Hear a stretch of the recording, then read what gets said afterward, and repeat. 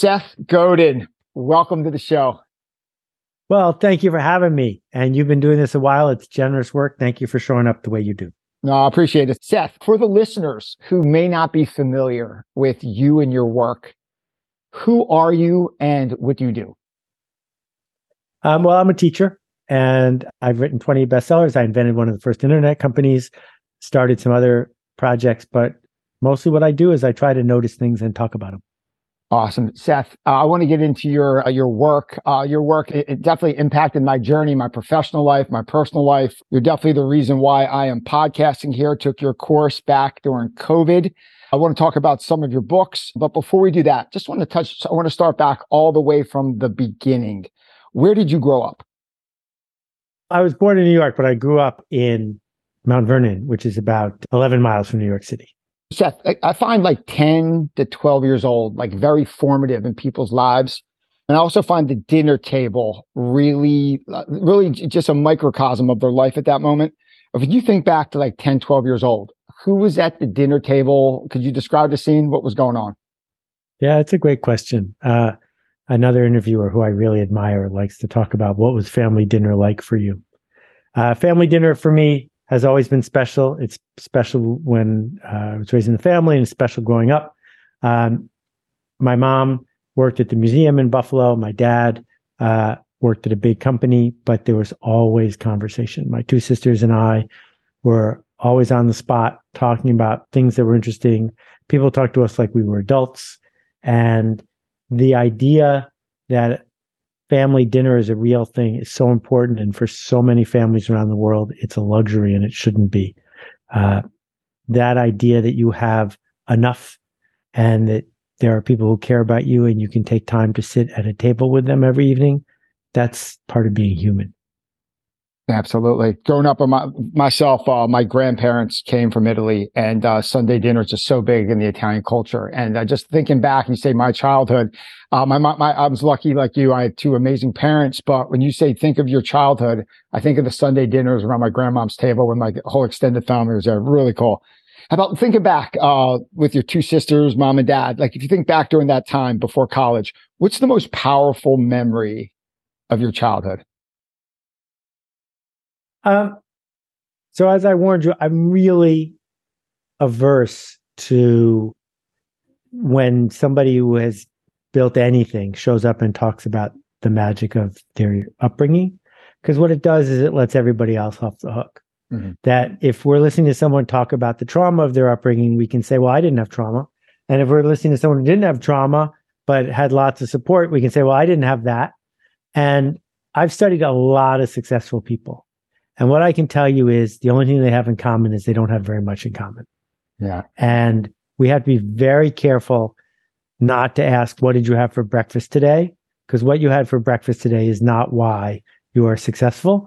And so I give my sisters, my parents so much credit and gratitude, but they're not going to be your sisters and they're not going to be your parents. So I don't think we should worry about it. Fair enough. I think that kind of relates a little bit. You tell a story in a couple of your books of Stephen King gives a talk, and at the end, they're like, what pencil do you use? And everybody wants Stephen King's pencil, but they're not going to write like him, even if they have the pencil. Totally understand. Correct. All right. So let's fast forward to 18. If someone asked the 18-year-old version of Seth Godin what he wanted to be when he grew up, what would the 18-year-old version of you say? And most people don't believe me, but it would be that I do what I do now. Awesome. How so? Like, really? Yes. And there wasn't even a title for it. You know, there were people who had a column in Forbes magazine, and I was reading my dad's copy. And there were people who got to do projects, and I knew about them in the world. There were nobody on the internet. There was nobody who could do the startup life the way we can now. But I just knew that my attention span was aligned with what was coming. And there are people who, for many reasons, grew up to need to be a farmer, to do what they did yesterday, to pay careful, close attention day by day. But the world has shifted, and farming thinking isn't nearly as effective as the reflexes of a hunter who notices the little thing moving in the woods, but is easily bored. And the internet is maximizing that feeling in a lot of people. And I think we need to not let it get us down, but instead put it to good work. Yep.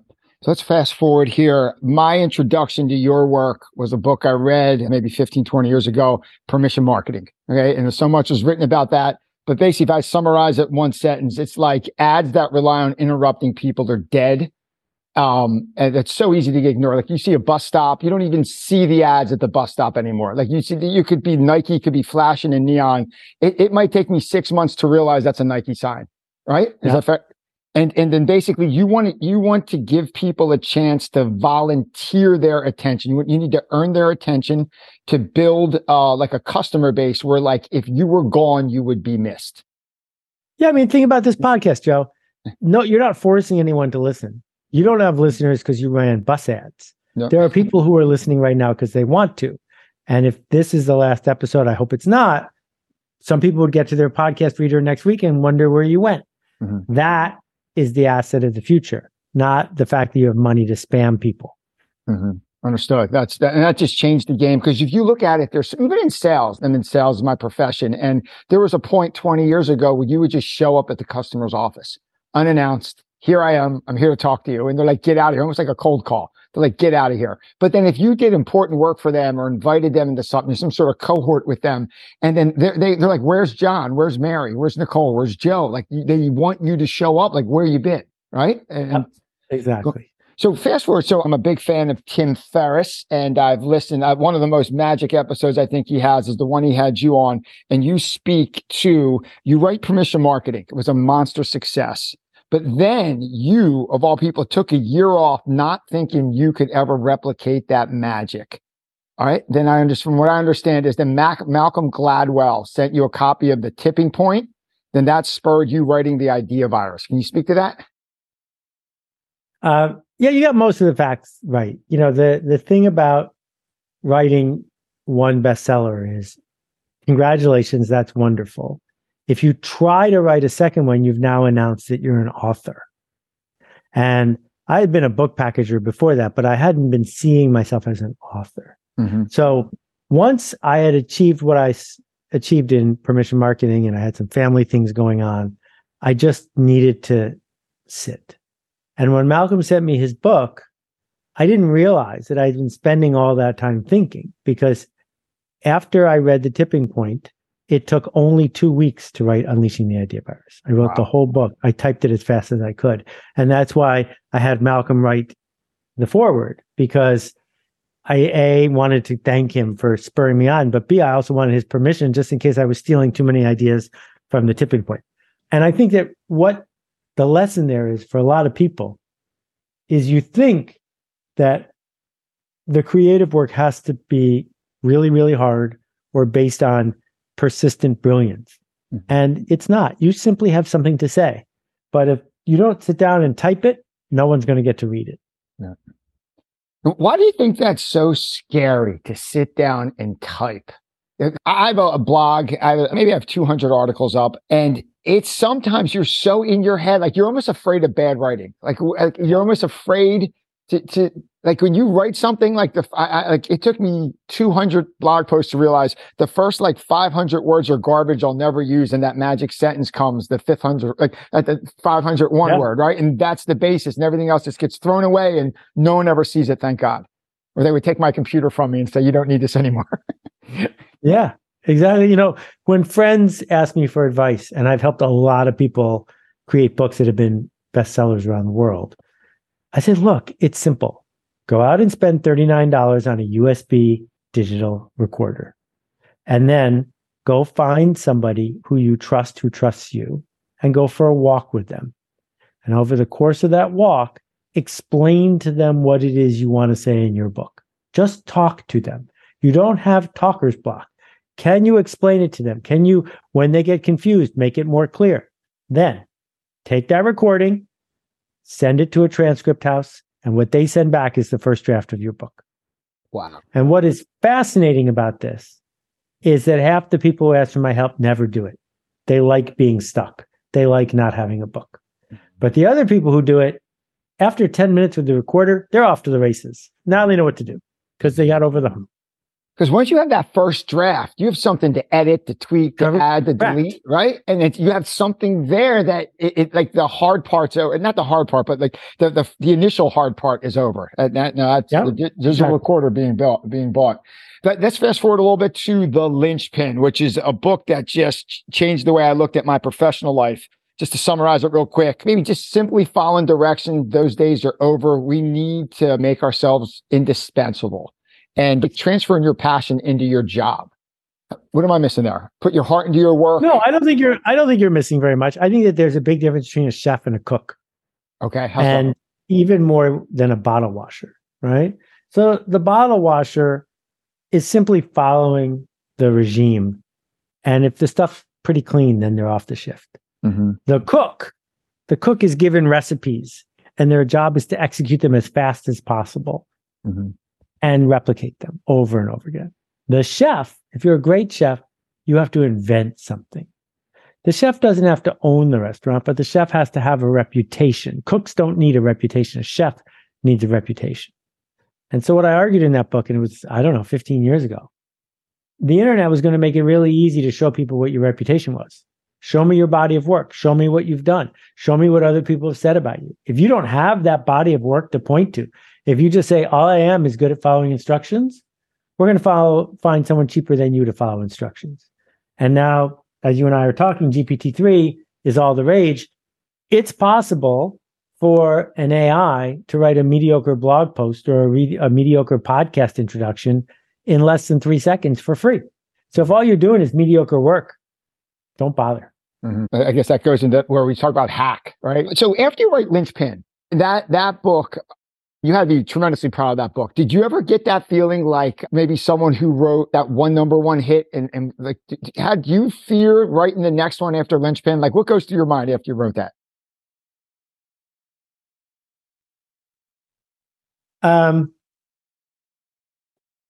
I knew that it was unlikely I was ever going to write another book like Linchpin when I finished it, because the person who wrote that book had enough elasticity and focus and passion to push their way through it.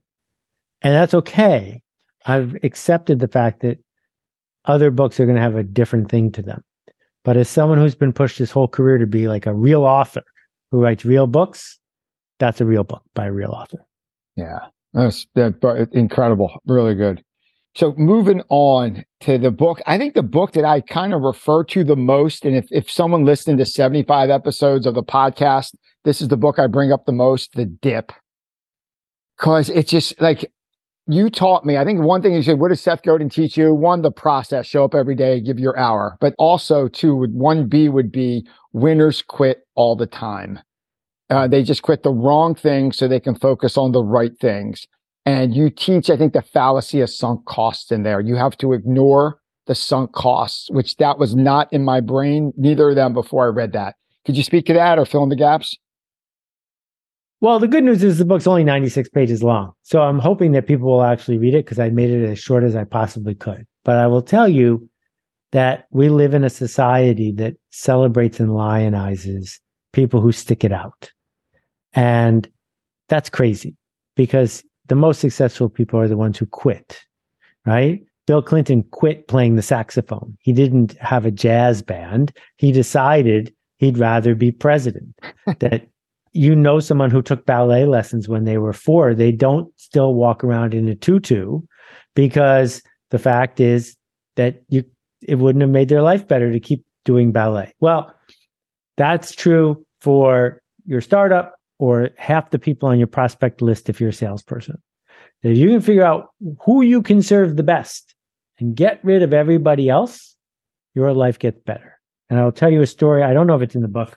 One of the big financial services company did an analysis, and they found that 10% of their customers were calling them so much they were 90% of their customer service. And it also turned out that the same 10% of their customers had low balances. So they were losing money on all of them, and they were keeping them from being really useful to everybody else. So they wrote a really nice letter to the 10% of their customers, and they said, we're not doing a good job of serving you. Here is the phone number of our competitors. We hope you will switch because they're eager to help you. And by walking away from people they couldn't do a good job with, they could focus on the people they could do a good job with. And if you're not willing to do that, then you're also not willing to do a good job. That's great. You want to get rid of almost your bad customers. I'm saying they're bad people, just they're not a good fit for your company, and move on and focus on who you can serve best. Move on. This book here is, I think, just magic. This one here, Love, What to Do. What to do when it's your turn. I think out of this book, what I learned, and I think a lesson to pass on, is don't wait to be picked. Choose yourself. And then also another thing I got out of it too is you can't make the fear go away. You almost have to learn how to dance with it, right? You can fill in the gaps. So I just think it's so powerful because you're so used to, I've worked for big corporations most of my life, and it's so much you get picked. Who's the next person they pick, who they select. And Mary and John have the same type of skill set, but they like Mary or they like John. And it's just that subjective thing. One gets picked the other, but you just go, you just choose yourself and move forward with your project, your blog, your writing, your YouTube channel. You move forward, but then you got that thing, the fear. You got that fear in the pit of your stomach. And maybe we could speak fear a little bit. Like, where do you think that fear comes from? Where like they're going to make fun of you. People are going to laugh. More likely they're just going to ignore you. But like you feel like, oh my gosh, they're going to make fun. It's going to be they're going to ignore you than anything. But it's where do you think that fear comes from? Well, the name of it is resistance, and it comes from my friend Steve Pressfield. Resistance is an evolutionary win. And the reason is, if we evolved as humans to be in villages of 100 people, which we did, if you're in the village of 100 and you offend the chief, they're going to kick you out of the village tonight. And a saber-toothed tiger is going to eat you for breakfast. And so you didn't have a great opportunity to have grandchildren if you were the kind of person that spoke up when you weren't supposed to, that said, here's a good idea, that went against the chief of the moment. And so we indoctrinated people from a very early age. Will this be on the test? Please don't speak unless you're spoken to. You get the idea. Yeah. And so that's deep within us. And we come up with all sorts of clever ways to evidence the resistance. Some people do it by never speaking up. Other people do it by speaking up so much they're seen as clowns and trolls, so they're ignored, right? Some people are constantly just being a wise guy. Other people can't help but be selfish. It all adds up to hiding. And the opposite of hiding is to do something worth sharing, to put your name on it, to own it, to be able to say, here, I made this. Because that's scary. That can get you kicked out of the village. Yeah. But the deal is, we don't live in the village anymore, and there are no saber-toothed tigers anymore. So you don't want to be, as Zig would say, a wandering generality. You want to be a meaningful specific. Or make sure you go find yourself the safest possible factory job. But as you can see, those are disappearing really fast. Yeah, absolutely. And that fear too, it's so in your head. Like 10 years ago, I was doing like a blog post a week. And the first one I did, that button was so heavy to push when I hit the publish button, right? Like it was so scary. Like it was almost like someone's ready to fight me. And then you hit the button and you're like, oh my gosh, what did I just do? I was ready to go in and just delete it. Like 5 seconds after I can't put that online. And then fast forward 24, 48 hours, I tell my mom and my wife, I put it on. I looked at it, right? So there was definitely one person that downloaded it. Then like 48 hours later, it had 2. So, and I talked to my wife and my mom, and they're both like, oh yeah, it was great. I saw it. And one of them were lying to me because only one of them downloaded it. And I think I know which one's lying to me, but I'm not going to say it on air. But it's so funny. You're just going to get ignored. You're so scared. They're going to ignore you for it's more ignorant, not ignorance, but like you're going to get ignored more than something to be scared of, right? Yeah. I mean, I'll tell you a secret about my blog. I don't hit live publish. I used to, and it was always so stressful. So now it's publishing X number of hours in the future. That's easy because you can always go back and change it. Yep. But once you've got it in the queue, you forget. And so then it like squirts out there. It's fine. Yep. If you were doing a blog or a podcast, one thing I struggle with just personally is like, how many in the queue are you comfortable with? Like, not saying giving your number, but like, you don't want to just have one. Then you're like, I got to get something out. Like, is it 2 weeks, 3 weeks, a month? Like, what's a good queue to have as a as a professional? I guess it depends on what you do for a living. If you work for the New York Times, I hope your queue is only 10 minutes long. Okay. Right? Because breaking news needs to be breaking news. Don't write a story that's going to come out in 3 months. Yep. I intentionally made my podcast timeless. That was on purpose. So I got 30 weeks ahead. Okay. Because if I was healthy, if I didn't have a sore throat, if I had some ideas, I'd make 2 or 3 in a day. Why not? Yep. Right. Perfect. But it all depends on what you are going to use as fuel. Mm-hmm. What is going to build for you the confidence you need to keep doing it. Yep. Yeah, that makes sense. Let's move over to this one here, right? Okay. This is marketing. I guess the takeaway of this book here, and I took the course. This is marketing. I took the course, which was the 6-month course, which was awesome. The main thing I learned from that, 2 things. One, marketing is making change happen. Because if you market something and there's no impact or there's no change, it's not marketing. It's just didn't happen. Tree falling in the woods. So you have to make an impact. You have to make change. And like the 3 questions I boiled this whole book down to is, who's it for?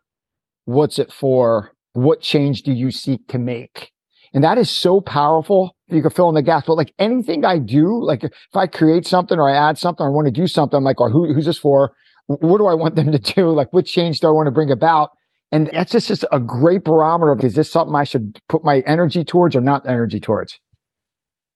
Yeah, you got it. I have nothing to add. And then lastly, before we get into a quick Q&A, I took some questions from some of my listeners for you. This one here, just to me, changed the game, the practice. This one, there would be no podcast without it. I've been waiting for your daily reader, like the page a day Godin. All right. That's coming out next year. Is it really? The page a day. My friend Michael invented the page a day calendar 30, 40 years ago. Okay. And he reached out to me, like he did the Jeopardy one and all that. And he reached out to me and he said, I think it's time. You should have a page a day calendar. I was like, count me in. Awesome. And I'm just basically dripping this. I read it a couple of times, 200 and some posts, just doing one a day, and it keeps that creative juices flowing.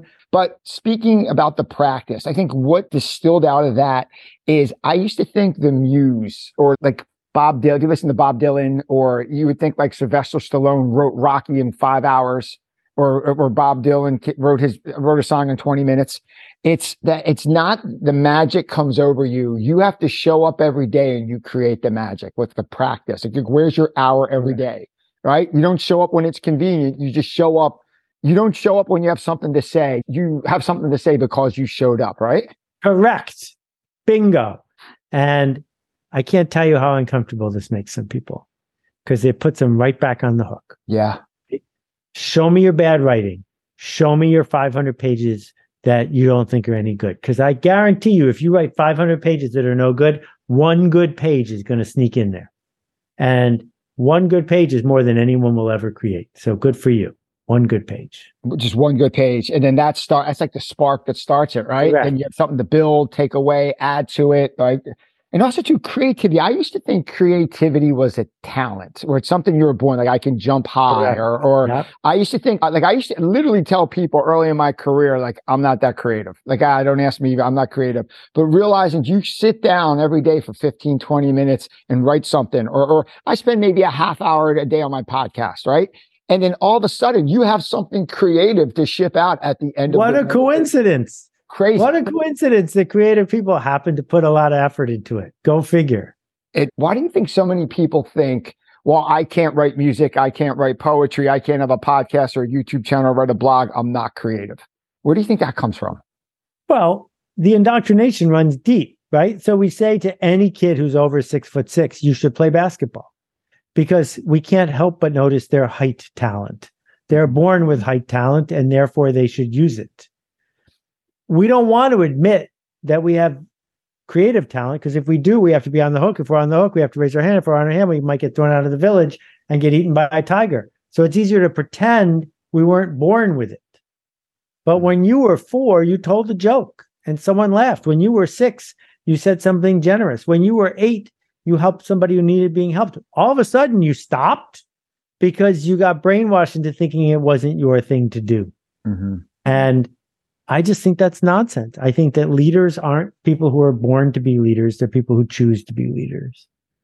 Understood. That's great. And then in the book, I love the cover with these little blurbs in the cover: creativity, is an act of leadership. And that's the first time I've ever heard that, where being creative, having the guts to put something out there like, here, I made this, here, this is for definitely not for everybody, right? 99.9% of the world will never even remotely want to even think about seeing it. But that 0.1% that engages it, it's for them. And then you hope that they look for you on the regular to show up, right? Exactly. Cool. I want to do, to be respectful of your time, switch over to some Q&A, some from me, right, some from the listeners, and a couple noted guests that you may know. This one's from me. So what would you say, I hear this a lot, what would your advice be to someone who wants to express themselves creatively, but has no idea where to start? Like, Seth, I have no idea what I'd write about. I have no idea what my YouTube channel would be on. Like, I want to have some creative pursuit, but I just don't know if I have the time, and I have no idea what I'd talk about. I'd start with your dog. I'd start with the kid next door. I'd start with the crossing guard who can't run away because they have to stand on their corner every day, right? It doesn't matter where you start. Start with the smallest viable audience. It could be one person, two people, or write a blog under another name. Mm-hmm. Once you get up to 20 posts under somebody else's name, I'm betting you're going to want to change it to your name. Mm-hmm. But as soon as you get rid of the fear of reaching everyone, you're out of excuses. So you can find out. Yep. And how about someone doesn't know what to write about, like subject matter? How can someone dial in on, like, what would my podcast be on? I know I struggled with this podcast to be on for a couple of weeks in the course, but the course gets you through it really quick. That's where the cohort comes through. But what would you say someone's like, who's it for and what's it for, right? Mm-hmm. Like if this is just an experiment, I don't care if you make it about raising hybrid roses or making cherry wood canoe paddles, it doesn't matter. If it's going to take a significant amount of your time, what's it for? Is it to earn you a reputation? Is it to change the culture the way you want it to change? Is it to make you a living? Reverse engineer backwards. If this was successful, what would that look like? And then say, well, what would have to happen for this to be successful? That's great. Next question. What would you say to someone who says, I have an idea, I think I figured out what I want to do, but deep down, I am a little afraid of people will laugh at me, nobody will listen, or I'll just totally be ignored? What do you say to someone that's just afraid to put themselves out there and just have their ego crushed? Well, I would say congratulations, because it means you're a human. People who aren't actually being creative, or they're psychopaths. That imposter syndrome is real. Because we're imposters. We're describing the future before it gets here. We are putting something into the world we can't be sure was correct. Mm-hmm. And you can fight it, or you can use it as a signal, as a compass. If this makes you feel more like a fraud, it might be the very thing you're supposed to be doing. Mm-hmm. You follow the fear, basically, right? And I blogged for a while because I was scared. I should do both, but I've got to figure out how to do both. I have to figure out how to walk and chew gum at the same time. But I stopped chewing gum. Now I'm walking with the podcast. And the podcast scared me. I got to the point after a couple hundred blog posts where I was comfortable putting it out there and knew what the results would be when I sent it out. And but podcasting scared the heck out of me. And then so I went that way. But and now blogging scared me again, because even though no one ever read my blog, I still think I can't write like I used to. Hey, your mom read your blog. That's right. I got a big audience. Okay, next question. Here are two things I know I personally struggle with, but I know a lot of people do as well. How do you know when your bad writing or bad podcasting ends and the good ideas to ship out begin? Like, how can you determine which shippable to which can be buried? Here's an example. When I would early days of my blog, I would write something and I thought it's the best thing I've ever wrote. And I show it to my wife, who was my editor. And she's like, this is awful. You can't post it. And she would totally change it around. Like 99.9% of the time she was right. And my meter was broke. Like, how do you know where the good, your version of good ends, right? Good starts and bad ends? Is that a fair question? It's a totally fair question. So I don't know if you're a music fan. Maybe you are. If there's a CD you can find of Billy Joel's first demos, or you can go listen to the History of Rock and Roll in 500 Songs. I'm listening to episode 153 right now, and you can hear some of the very first songs that Pink Floyd did back when they were called the Pink Floyd. And the key to both of them is they were terrible, terrible, terrible, terrible. But if they hadn't published those, we never would have had the rest of it. Mm-hmm. So with all due respect to your wife, I think you publish the work, and that makes you better. That makes the work better. It gives you discernment, and then you do it again. Okay. Yep. Makes sense. Appreciate it. All right, here is one of our celebrity guest questions. This is from Jay Papazan, co-author of The One Thing, who is a guest on the show, who'll be in the new season right after I post yours. Here's Jay's big question. Seth, someone as creative as you has a bunch of ideas, an abundance of ideas. How do you choose which ones to work on and which ones to hold off on? Okay, so the first thing is everyone is as creative as me. I just ship more stuff, but even then I don't ship that much stuff. If you have a lot of ideas, that's an example of resistance, because we say, I can't possibly do anything because I got to work on all of these things. Or we work on too many things in public, sabotaging our ability to make an impact. And what I would say to you is get back to who's it for and what's it for, and then pick something. And the exercise that I think is really useful is this. Write up 3 of the kinds of things you could do. I could be a podcaster. I could do this. I could do that. 2 pages describing in detail what you would do. And then assemble a group of 3 people and say, I'm giving you 3 pages of things I might do. And I will abide by whichever one you pick. You pick, whatever you pick is what I'm going to do. Mm-hmm. Just the act of getting ready to do that will keep you from doing it, because you'll say, oh, I'm not letting them pick. I'm doing number 2. Great. Go do number 2. The only reason you have number 1 and number 3 is to keep you paralyzed. Mm-hmm. Don't do that. Write up a business plan for each one and either force yourself to pick or have a council of people you trust pick. And then whatever they pick, you got to do. Yep. It reminds me a little bit of that Warren Buffett, where you write 1 through 10 what you need to do. Number 1 is your to-do list. 2 down, go to the trash. You can focus on your 1. Last big question before we wrap it. This one is from Derek Sivers, past guest on the show. Derek? Yeah. Okay. Here's a good one. Derek, this is from Derek Sivers. I quote, Seth, could you please talk about Keith Jarrett's influence on your improvisation? Your podcast and live events are very improvised.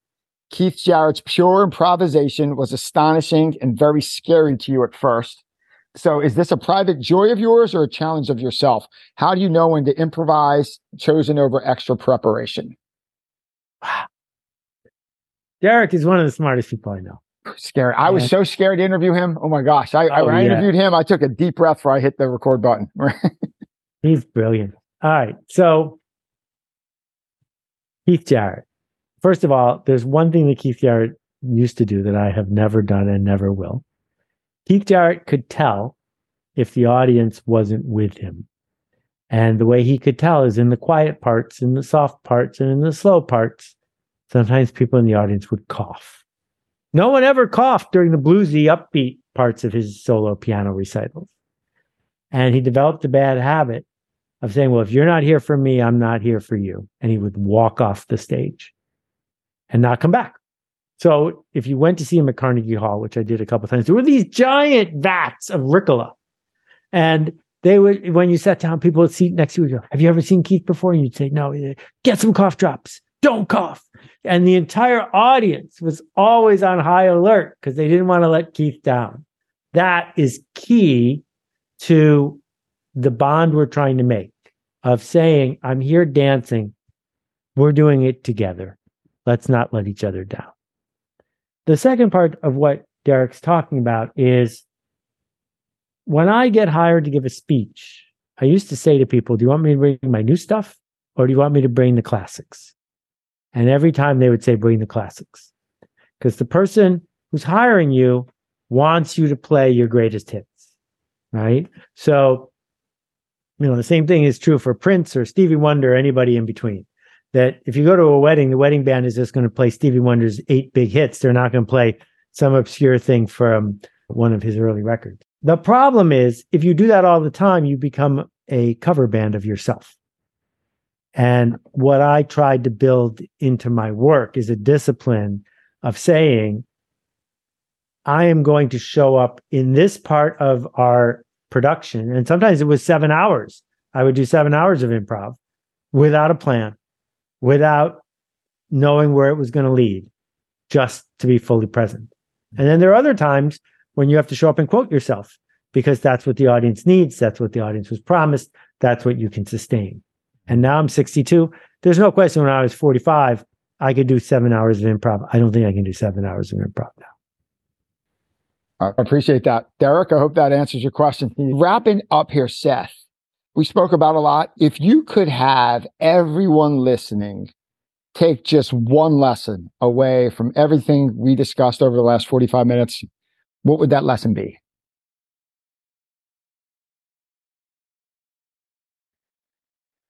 Well, I want to say two things. The first one is a direct answer to your question, which is there's a system. It's all around us. We're just goldfish, but it helps to see the water. That your version of the world around us has been informed by the way you've been indoctrinated. And if it's not working for you, it might take a couple minutes, but it's worth taking a look to figure out how it might actually be working. The second thing I would say is not what we talked about, which is there's someone around you who is lonely or disrespected, who is undervalued, who is in pain, who needs to be seen and understood. And if you just spend 5 extra minutes to do that, it would really make a big difference. Wow, that's awesome. Seth, as you look out to 2023, what's the most exciting project you're working on now? Well, I spent the last year building the Carbon Almanac, which has been translated into multiple languages. The world is starting to wake up and see that we have to do something about climate. And I'm hoping that fusion is right around the corner. Who knows? But I think that we are watching the industrial mindset be dismantled right before our eyes. And some people like you are showing up and saying, let me talk about what it means to be human. And if we get more people to do that and to contribute and to take responsibility, I think that would be a good thing. Awesome. Those daily emails are great. Your blog post is amazing, but those daily, do you write those or how does, or is it? I did not on purpose. I did not write the climate things. We are 1,900 people in 91 countries, and it is not a Seth Godin project. I am just part of it. Gotcha. Understood. It's fantastic, though. The book's great. Appreciate doing that. And I think it's slowly turning the tide. I think it's slowly getting to where it needs to be. How about 2 fun questions to wrap up, Seth? 1, Seth Godin, if you could spend the day with anyone, historical figure, alive or dead, who would you spend the day with? My parents. Awesome. And we started this talking about that dinner table at 10, 12 years old. If you could go back to that dinner table at 10, 12 years old with your 2 sisters and your parents, what would you want to say to them? You know, it's very tempting to want to rewrite history and all the speed bumps or the things unsaid, but then I wouldn't be me. Mm-hmm. And it worked out okay, all of it. So, sure, there are hallmark things that I would love to say to lots of people in my life who I never took the time to say, but instead I use that to inform what I'm going to say to people tomorrow. And I hope we can realize we don't get tomorrow over again. We get to do it once, so we might as well do it better. Awesome. I want to end with a quick footprints. I think it was a gift of the marketing program. I want to end with one of my favorite openings to any book, and I'll just tie this up here. This first page, and I quote, Seth Godin, I'll paraphrase, be respectful of your time. The setting was right out of a movie. Standing next to the campfire was Neil Armstrong. He told us the story of the Apollo mission. A full moon began to rise in the clouds behind him. Casually, he looked over his shoulder at the moon and said, I've been there. That sets the bar pretty high. Seth, I would like to thank you for setting the bar extremely high. I'd like to thank you for your work. Thank you for the blog, the ideas, the course, just turning the lights on for so many people and illuminating the path in front of you. I appreciate you. And there's a whole lot of respect and admiration, man. Thank you for joining us. Thanks, Joe. Keep leading. Keep making a ruckus. It matters. Awesome. Seth, if people are looking for you online, where can they find you? You go to Seth's.blog or Seth's.store or just type Seth into your favorite search engine. I'm not that hard to find. Got Seth Godin. Thank you so much. It's been an honor. This is awesome. Oh, Joe, you nailed it. Top 10. I really appreciate the help. Thank you. Thank you. I learned from you. You and Alex. My gosh, you and Alex were amazing teachers. I couldn't do any of this for the Pod 7. So I appreciate you so much. Bye-bye. Bye. Thank you. A pleasure.